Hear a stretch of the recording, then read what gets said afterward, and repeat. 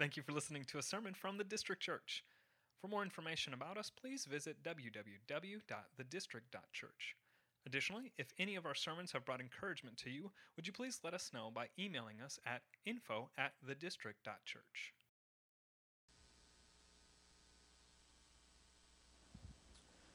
Well, good morning, church. How are we this morning? Good deal. If you sing any louder, we're going to end up having church up in here. That was good. I was encouraged by that. So keep doing that. Also, question for you: how many of you read ahead in our books? Whenever we're going through a book, how many of you read ahead to the scriptures or kind of let them marinate over you before coming in here? Anybody? If you don't raise your hand, it's okay. I'm not jumping on you, but if you do read ahead, I'm interested. You don't have to tell me. This is more rhetorical, but interested to know whether how you think I'm going to handle this text coming up, because this is one of the most bizarre texts, especially in the book of Ruth. Probably one of the most complicated texts to cover on just the subject matter at hand. And so it's a really interesting one that we're going to be jumping in. So if you have your Bibles, Ruth chapter 3 is where we're going to be. And I've titled this one, "Things Are Not Always What They Seem." Things are not always what they seem. And so as you're turning there, last week, just to kind of catch you up, not on the whole book, you can go back and listen to the sermons to kind of catch you up on the whole thing. But last week, what we saw Boaz do was sort of take this initiative a little bit closer, a little bit further with Ruth by inviting her to a meal. Now, this wasn't just like a one-on-one date, okay? This is him inviting her to a meal with all of his employees and both men and women within his company, inviting them to a midday meal in order for them to kind of fuel up, to continue going back out and continuing to reap the harvest in his fields that he owns. And so one of the things that we saw from that is that she not only was able to eat and be full and satisfied, but able to take enough home for Naomi to be able to give to her, for her to be full and satisfied. But then we also saw the generosity of Boaz go a step further from just what was provided to him in the law to now allowing him to have Ruth go out and glean among the reapers, among his employees. So as they're going through and harvesting, she was able to go alongside of them and harvest. And one of the cool things that was even mentioned in the text was for them to take the bundles of barley and literally drop them on purpose in order for her to be able to come through and work the fields and be able to take home what we saw was an ephah of barley, which is at least 2 weeks worth in a day's work. And so she was able to take a lot of wages, a lot of work, a lot of barley, a lot of harvest home in order for provision to be had. And so, again, one of the things that we saw in that picture of kind of Boaz being the type of Christ for us and Ruth being the type of church, and as we see this kind of marriage coming together, is as we are working for the Lord, as we are working out and doing ministry. And when I say doing ministry, I'm not just referring to us on staff or our leadership team or those leading our ministry teams, but the entire church doing the work of ministry. God is going ahead of us and providing for us, dropping handfuls on purpose in order for us to fuel up, to be full, to be satisfied, and also to be able to have the resources needed in order to go out and do the work that He has called us to do. And so we're going to continue diving into what happens when she gets home and she's kind of talking with Naomi, and a little bit of time passes to where I think Naomi, she just really doesn't know what to do next. And I think there's a little bit of anxiety that's maybe coming in, that harvest season is coming to an end. And so if they don't lock in a redeemer, if they don't lock in someone who's going to be able to take care of them and provide for them, then what are they going to do past harvest season? And so again, this is questionable counsel at best. All right, it's not we're not going to say it's good, godly counsel. I'm not necessarily going to say it's sinful, wrong counsel, but it is definitely questionable counsel. And so we're going to dive into it and just kind of see what the Lord has for us. Verse 1. Then Naomi, her mother-in-law, said to her, "My daughter, should I not seek rest for you, that it may be well with you?" So again, she's been working hard. She's been gleaning. She's been providing for both of them. But harvest season, again, coming to an end. She's maybe trying to get her ducks in a row, trying to get her future and affairs in order. Like, what can we do that allows us to not be anxious, but allows us to be able to rest? Is not Boaz our relative, with whose young women you were? Again, he provided that community for her, that fellowship for her among the women who are working within his fields and company as well. See that he is winnowing barley tonight at the threshing floor. So, again here, I think one of the things that Naomi is doing is, in this culture, in this context, one of the things that they do is a lot of provision follows through the male, follows through the head of household, follows through that type of legacy or lineage. And really, it's part of their, within their culture, it's part of their provision is the Lord commands for the males to make sure that there's provision happening. And so again, even though she has been working, and even though she is going out and gleaning, and even though she is doing those things on a daily basis, at the same time, as far as provision that is going to last, especially through the dry seasons or the winter seasons, like this is when the Lord brings in or unites a redeemer or someone who's going to take care of, especially those who are widowed. And so again here, Naomi's looking out at the options. And Naomi, being older in age at this point, also knows that she's probably not the best candidate. And so she's kind of looking at Ruth and saying, who would be a good candidate for you? As I'm looking out and I'm looking for someone who would be godly and who would be able to provide and who would be able to redeem our family, and we'll get into what that actually means here in a little bit. But she's looking out at the options, and she knows that, again, Boaz has taken an interest in Ruth, at least to an extent of a friend, but a friend in whom he is wanting to make sure that she's taken care of. And so as she's looking out at the options, she knows that Boaz is an option because he is also a single guy. And she is saying, what about Boaz? Have you thought about him lately? Let's see what he's up to right now. Let's see what's going on with him. Let's see if he has his, profile on any dating sites or anything like that. Like, let's just see what Boaz is up to. See if, now that we're coming to the end of harvest season, I guarantee he's going to be down at the threshing floor. I guarantee he's going to be winnowing there. And we'll get into what that means here in a minute. And here comes some interesting advice for her. Verse 3. Wash therefore and anoint yourself, and put on your cloak and go down to the threshing floor. But do not make yourself known to the man until he has finished eating and drinking. How many of you don't like where this is going? I mean, I don't like where it's going. Especially, now if you're single, you might be thinking, I like where this is going, but shame on you if you're thinking that, all right? Check your heart on that. But if you're married and with children, you know this is not counsel that you would give to a child of yours, especially a daughter of yours. I mean, how many mothers in here would tell their daughters, here's what I want you to do. I want you to get dressed up real nice. All right, I want you to get all dolled up. I want you to do that. I want you to make sure that you smell nice as well, because up to this point, he's only seen you when you're like pitted out, working in the fields. So like, don't go based on that. Like, let's get you all dressed up, and let's get you pretty, and let's get you smelling nice and those things. And then I want you to go down to where he's hanging out and wait until he's had a few drinks. It's just uncomfortable. I mean, this is 3,000 years ago, and it's still uncomfortable even in our culture. But when he lies down, observe the place where he lies. Again, just let that marinate for a second. Like when he lies down. Like if you're single, nothing good or godly ever happens when you're horizontal. Right? I mean, can we just speak honest in here? Nothing good ever happens when you're horizontal. Even if you're dating and the person is sick and lying down, just call 911. Don't even get involved.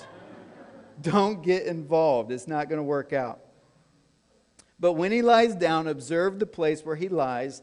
Then go and uncover his feet and lie down, and he will tell you what to do. I just don't like the way that this sounds. Not any of it. Because I'm sure he will tell her what to do. That's the problem. And again, like how many of our parents, especially with children, your daughter, wait until he's camping, wait until he's had a few drinks, wait until he's in the tent, wait till he gets in his sleeping bag, go in, unzip his sleeping bag, just snuggle up with him, and then when he wakes up, say, tell me what to do. like, it's questionable advice at best. At best. I don't know that I would give this advice. And she replied, all that you say, I will do. Now, we got to remember here, Ruth is a Moabite woman, all right? She comes from a culture that has not trained her well or discipled her well in how to handle these situations, okay? Now, we also know that she has converted and that she trusts in the God of Israel and that she has given herself over to the God of Israel and that she is now with God's presence and with God's people. But at the same time, she is still very much a young believer. She's still very much young in her discipleship, young in her sanctification. And so a lot of her spiritual maturity is going to come from her mother-in-law because that is the person that she is tied closest to.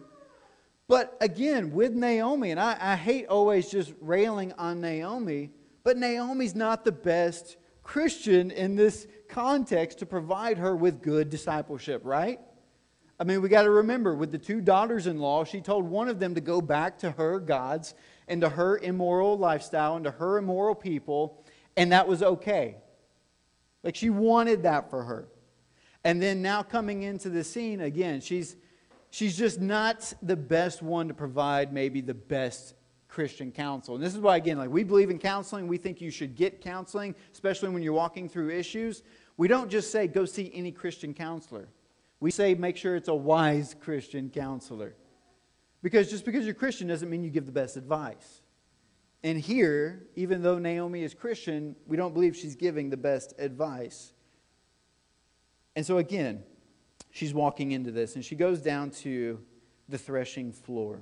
Now, to explain the threshing floor a little bit, it's a place where at the end of harvest, you would bring your grain and you would toss it into the air, and it would literally separate the wheat from the chaff, and the chaff would blow away, and because the wheat was heavier, it would fall to the floor, and then at that point, they would be able to go in and they would gather up all of their grains and to be able to literally take inventory on their stock for the season.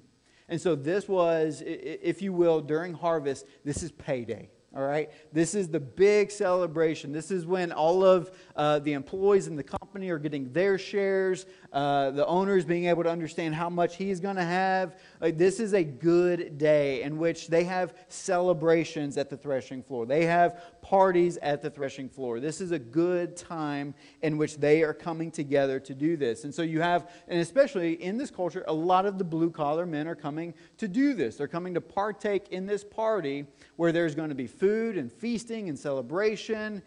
And unfortunately, Hosea 9:1 says it also provides opportunity for prostitutes within the culture to be able to come to the threshing floor because they know the blue-collar men are just getting their paychecks, they're just partying, they're getting full, they're merry in heart because they've had a little extra to drink.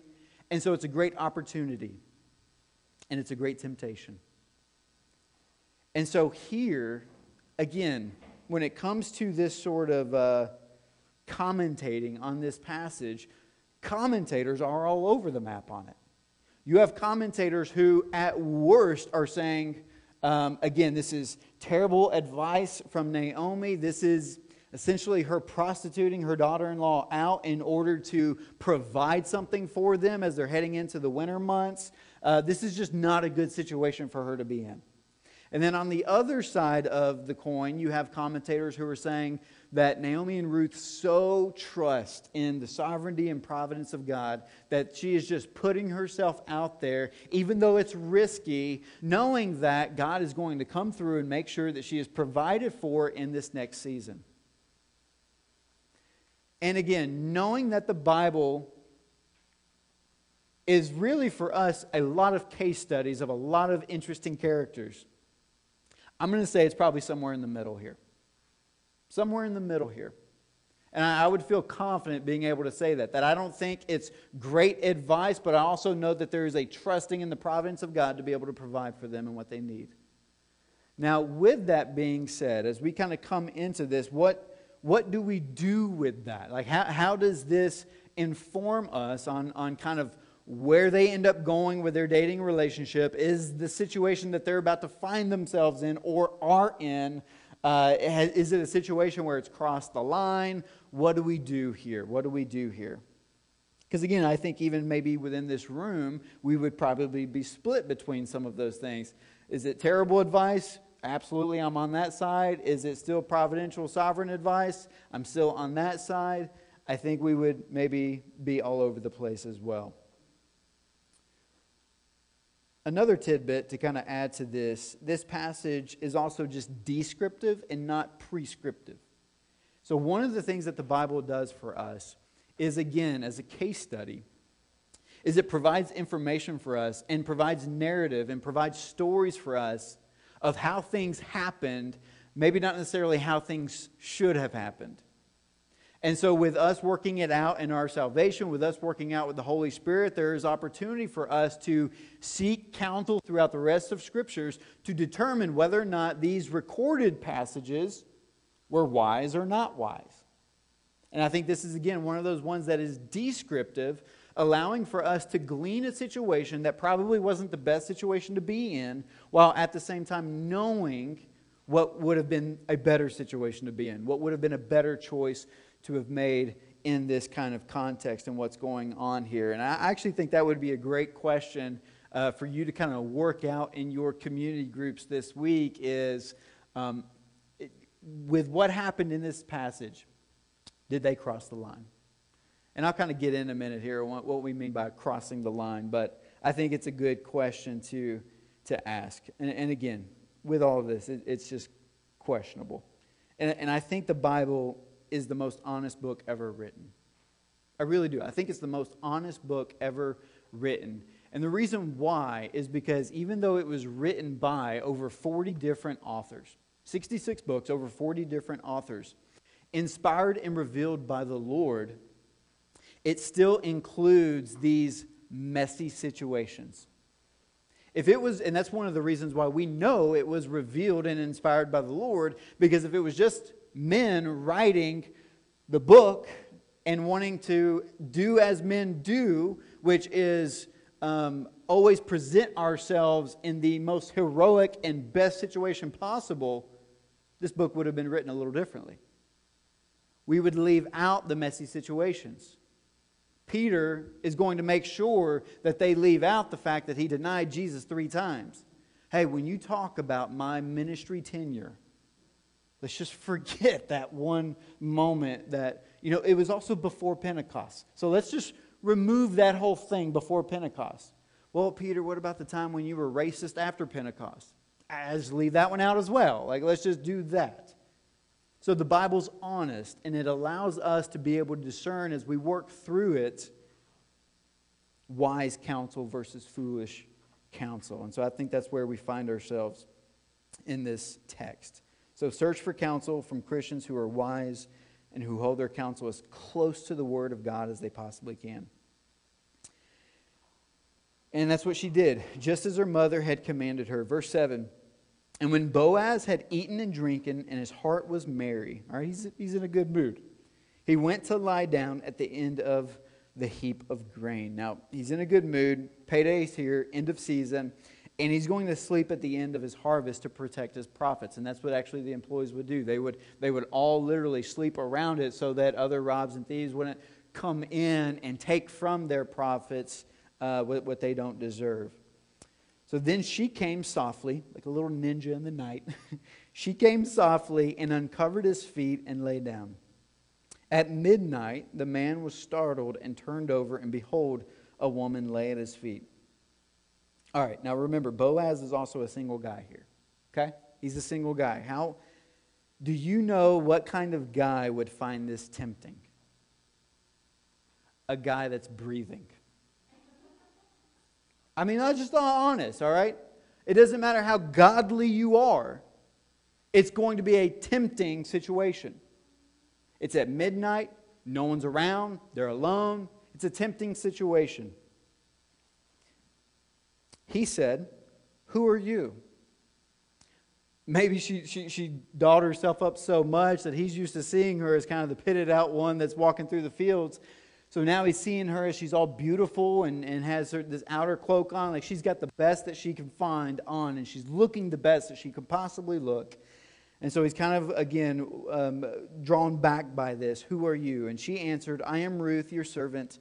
Spread your wings over your servant, for you are a redeemer. And what that literally means is it's just a level under an engagement, like her just proposing on the spot. It's basically her saying, I know that you are a redeemer within the family line of who we belong to, and would you be willing to marry me? That's essentially what that statement or that phrase is asking. And he said to her, may you be blessed by the Lord, my daughter. That's good. It's a good start, Boaz. All right, I'm going to view you like a daughter, okay? You have made this last kindness greater than the first, in that you have not gone after young men, whether poor or rich. Now, at one point he told her, he kind of encouraged her when she was gleaning in the fields to not worry about the young men that are around, that he's commanded them not to touch her, not to pursue her, not to do anything that would be unholy towards her. And she also has upheld her end of the bargain by not tempting any of them. Because again, going back to the fact that she was a Moabite woman, how did the Hebrew men usually view Moabite women? Very attractive, very tempting, ones that they would honestly be willing to break the law to go after. And so again, tempted, but yet she was not also partaking or participating in that. And now, my daughter, do not fear. I will do for you all that you ask, for all my fellow townsmen know that you are a worthy woman. So again, here Boaz, just answering the call of the temptation here. My daughter, my daughter. Like I am encouraging your reputation. I am encouraging your faithfulness. I am encouraging the fact that even among the townsmen, you are considered a worthy woman. Now, it's important here to know that he calls her a worthy woman. The reason why is because also earlier in the book, we've heard of Boaz and his reputation that he is a what? A worthy man, all right? So for him to be a worthy man and for her to be a worthy woman amongst the reputation of the city and of the town, this would provide them what we call equally yoked. Equally yoked, all right? A good match, okay? The Bible is all about when two people come together for them to be equally yoked. Verse 12, and now it is true that yes, I am a redeemer. Yet there is a redeemer nearer than I. So there's a problem here. There's a problem.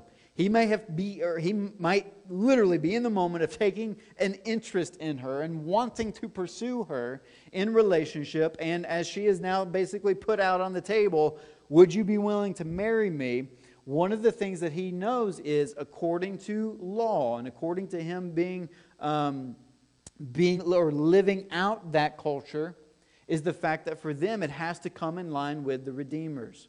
And what that means is in Elimelech's family, again, for Elimelech to be the head of their household, for him to pass away and leave Naomi widowed, and then for his sons Mahlon and Chilion, who would be the next redeemers, for them to be dead as well, as we saw in chapter 1, what that then leads to is in order for Naomi and Ruth to be taken care of and to have provision within the culture, there would be the next of kin, essentially. Usually Elimelech's brother or in kind of along that line. Or even for Mahlon and Chilion, if there were other brothers, it would fall within those lines. But there was no one else at that time. And so when she comes to Boaz, who's not a close relative but a distant relative, he knows of a relative who is actually closer. And so for him to again abide by the law, he would have to go to that kinsman redeemer and say, there's an opportunity for you, if you choose, to pursue Ruth for marriage in order to redeem their household, in order to make provision for them and take care of them as they continue to work out their lives. And so that kind of provides for him a little bit of a problem or a bump in the road in being able to actually pursue Ruth. Now, what does he do next? Verse 13. Remain tonight, and in the morning, if he will redeem you, referring to the close relative, good. Let him do it. But if he is not willing to redeem you, then, as the Lord lives, I will redeem you. Lie down until the morning. Now, again, this is complicated because I would never advise, again, two non-married individuals to sleep together or stay the night together alone. Usually, 9 times out of 10, it leads to acts that are not inherently wrong. They're only wrong in time. Again, this is one of the issues that I see with Christianity, and I would say maybe kind of get some feedback from you, Midwestern culture Christianity as well, but specifically Southern culture where I come from, all you ever hear is sex is bad, it's bad, it's bad, it's bad, it's bad, it's bad, it's bad, it's bad, it's bad. When you get married, it's good. Flip the switch. And what you actually end up seeing is coming into marriage, it's hard for people to make that switch. It's hard for people to change it and be able to say, man, this is a good, gracious, glorious, beautiful thing that we get to now work out and figure out and enjoy, when all my life, especially during my teenage years, I've been just preached and told, this is evil, it's wrong, you don't do this, you run from it, you flee from it. And I think what a better way to approach this type of conversation or this type of text is to be able to say what it is. Sex is a wonderful, beautiful thing that God created and ordained in order to bring two people together for one. Literally working out the physicality of them to be able to fit together. That's about as much as I need to say about that. But this is also a spiritual thing. And so this is what the Bible refers to as covenant leading into consummation. Covenant leading into consummation. And the reason why I bring this up is, again, in this scenario, what would typically happen or statistically happen in our culture and day and age is they're just going to enjoy and figure one another out and explore one another and more than likely move in together. Because we are now in our American culture for the first time ever at a place where singleness is the majority and being married is the minority. And we actually now see a prolonged season of singleness where cohabitation predates living or being married. And that's normative now. It's normative. And I think what we're actually seeing is really just the fruits of, out of the 60s, you had the gender revolution, then led into the sexual revolution, which then led into the legalization of abortion, which then led into the no-fault divorce, and then you've got birth control following that. And as you just kind of walk through this sexual revolution over the last half century, what it has produced is cohabitation rather than a biblical view of marriage. Because you can enter into this without having any of the risks involved. Without having any of the risks involved. And what we see, unfortunately, what we see statistically is if they were to bring their relationship into modern day, this is probably what their next step would be. Let's move in together. Instead of pursuing a biblical design. And here's what some of the stats from a secular sociologist reveal. And so again, I wanted to pull this not from a Christian worldview. I wanted to pull this from literally a secular worldview. That for those who live together before marriage, your rates of divorce range anywhere from 33 to 151% higher than for those who don't live together before getting married. In fact, living together is not preparing you for marriage, it's actually preparing you for divorce. When we do consummation before covenant, it creates all kinds of chaos, confusion, and collateral damage. Because literally, the act of consummation, that's sex, if you don't know what I mean by that, the act of consummation is a spiritual act where God is literally bringing two souls together and making one. Making one. That's what He's doing. And so when that is not after the legal covenant and commitment to one another, when you don't have that legal covenant and commitment to one another, and all you're doing is entering into this act that is trying to bring two souls together who are not committed to one another spiritually, again, it creates all of this chaos, it creates all of this collateral damage and confusion in a relationship. And so with that, that's why we see that relationships that operate in this way are twice as likely to be assaulted, like as far as women in the relationships, are twice as likely to be assaulted and even 9 times more likely to be murdered, just in general, in relationships. In addition, for those who cohabitate, they have depression rates that are 3 times higher than married couples. Furthermore, women, and again, I already said that stat. Here's the main idea. God's way is still the best way. God's wisdom on relationships is still the best wisdom on relationships.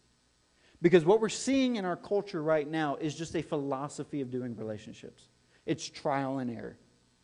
It is what sounds like not a bad idea.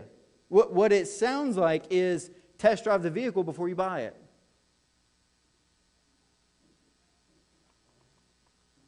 That's what it is.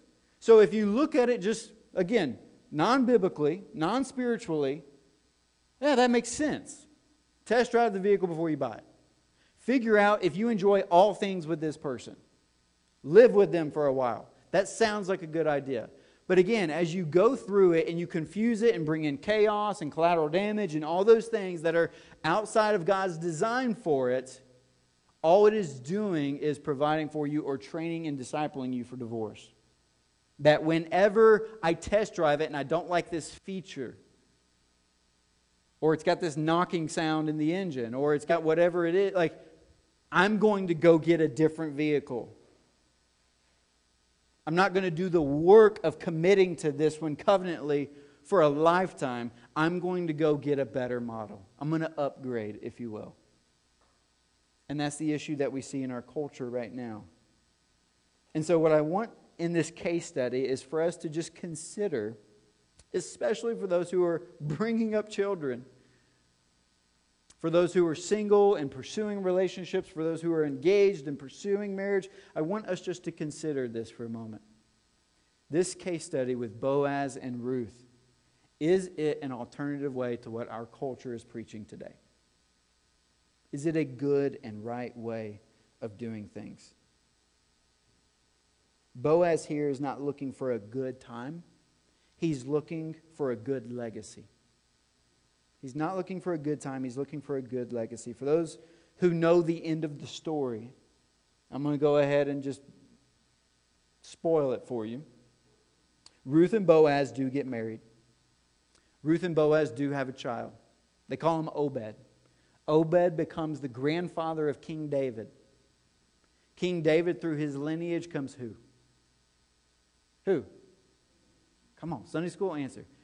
Jesus. Jesus.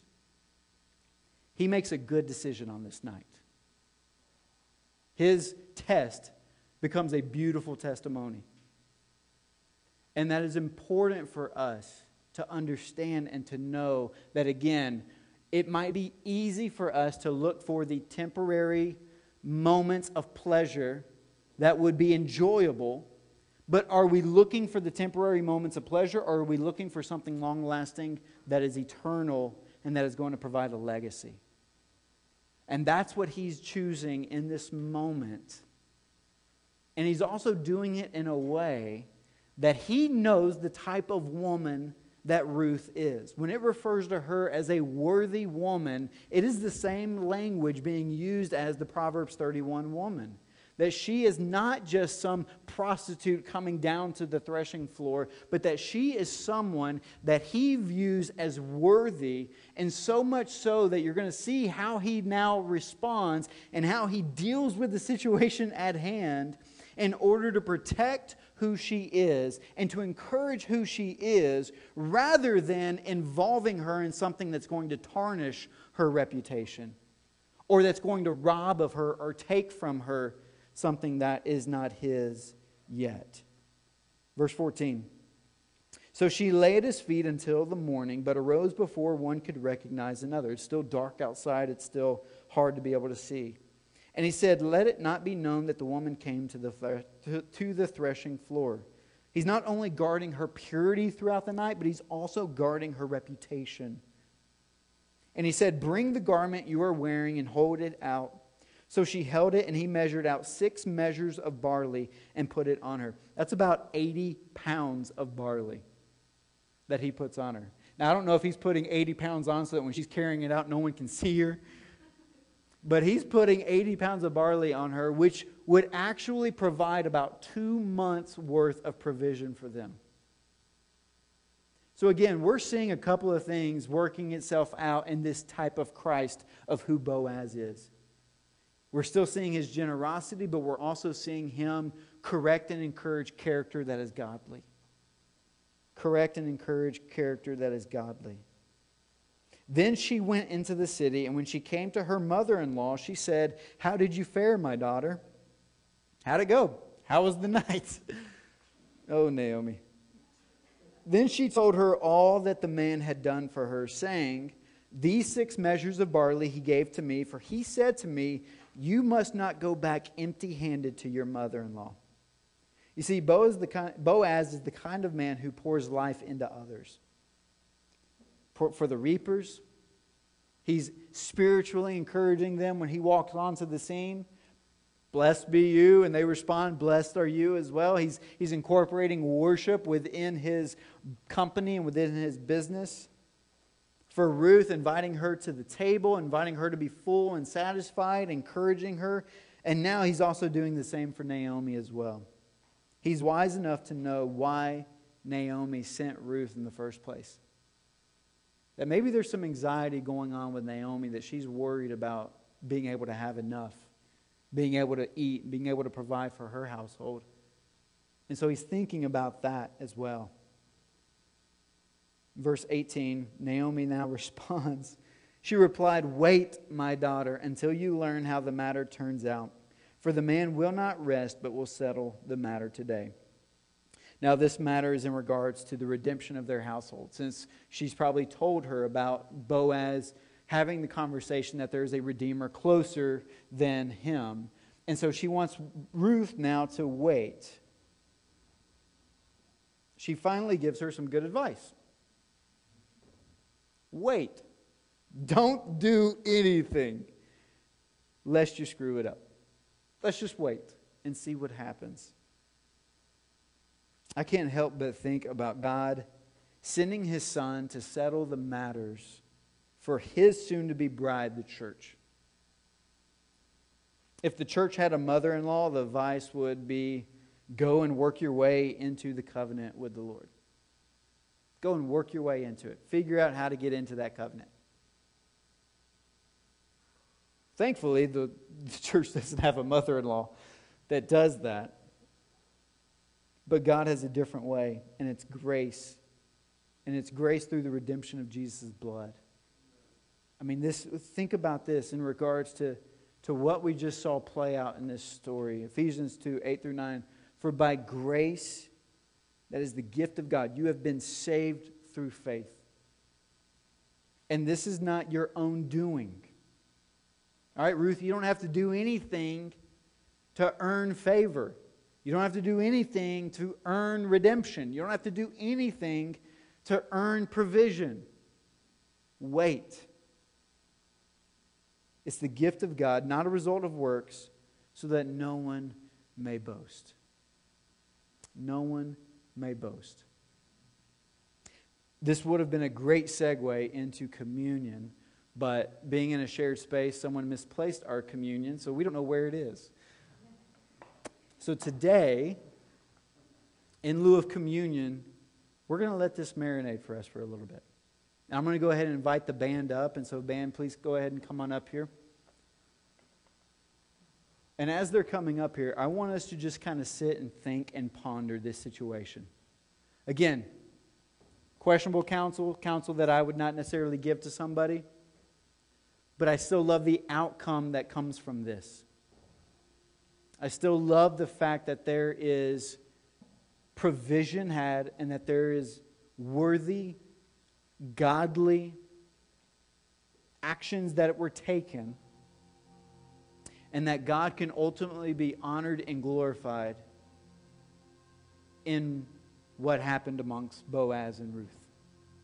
I don't believe in this situation that they crossed the line in any way. Honestly, I think for Boaz, he's not thinking about what can I do to cross the line or how close can I get to the line. I think he's thinking more of like a future passage that's going to be written in Corinthians where it says, don't let there be any hint of sexual immorality among you. Don't worry about how close you can get. Worry more about purity and honoring the Lord. And knowing that in His beautiful design, He's able to work out our flourishing. Our flourishing. For it to be full and satisfying as well. And so for us, this is an opportunity to be able to kind of glean in, are there certain circumstances in my life right now, and you even might be married, and that's great. You might be single and pursuing and thinking about this. At the end of the day, what counsel are we receiving? And is it wise? Is it wise, Christian, godly counsel that allows us to be encouraged towards the way God has designed things to work for our good, for our fullness, for our satisfaction, for our flourishing, and for Him to get all the glory as we live it out? For us to be able to say, that was way better than what the world was telling me to do. And so, God, you are way better than what the world has to offer for me. Way better. So I'm going to worship you rather than worshiping these smaller idols of temporary pleasure. And you can really apply this to any situation. No matter what it is that you're walking through, we're in need of counsel and advice. Are you willing to seek out good, godly, wise counsel that helps you work out your situations so that there's flourishing to be had? And so let's just kind of marinate with this one for a little bit. And let's just kind of spend some time as they sing through this song. And as you feel that fullness and satisfaction well up, that the Lord is good and gracious to us, then let's let it overflow in worship as we sing to Him and tell Him how good and gracious He is. And then at the end of the song, I will come back up and we will celebrate in a time of baptism. Let's meditate together. Thank you for listening to a sermon from the District Church. For more information about us, please visit www.thedistrict.church. Additionally, if any of our sermons have brought encouragement to you, would you please let us know by emailing us at info@thedistrict.church.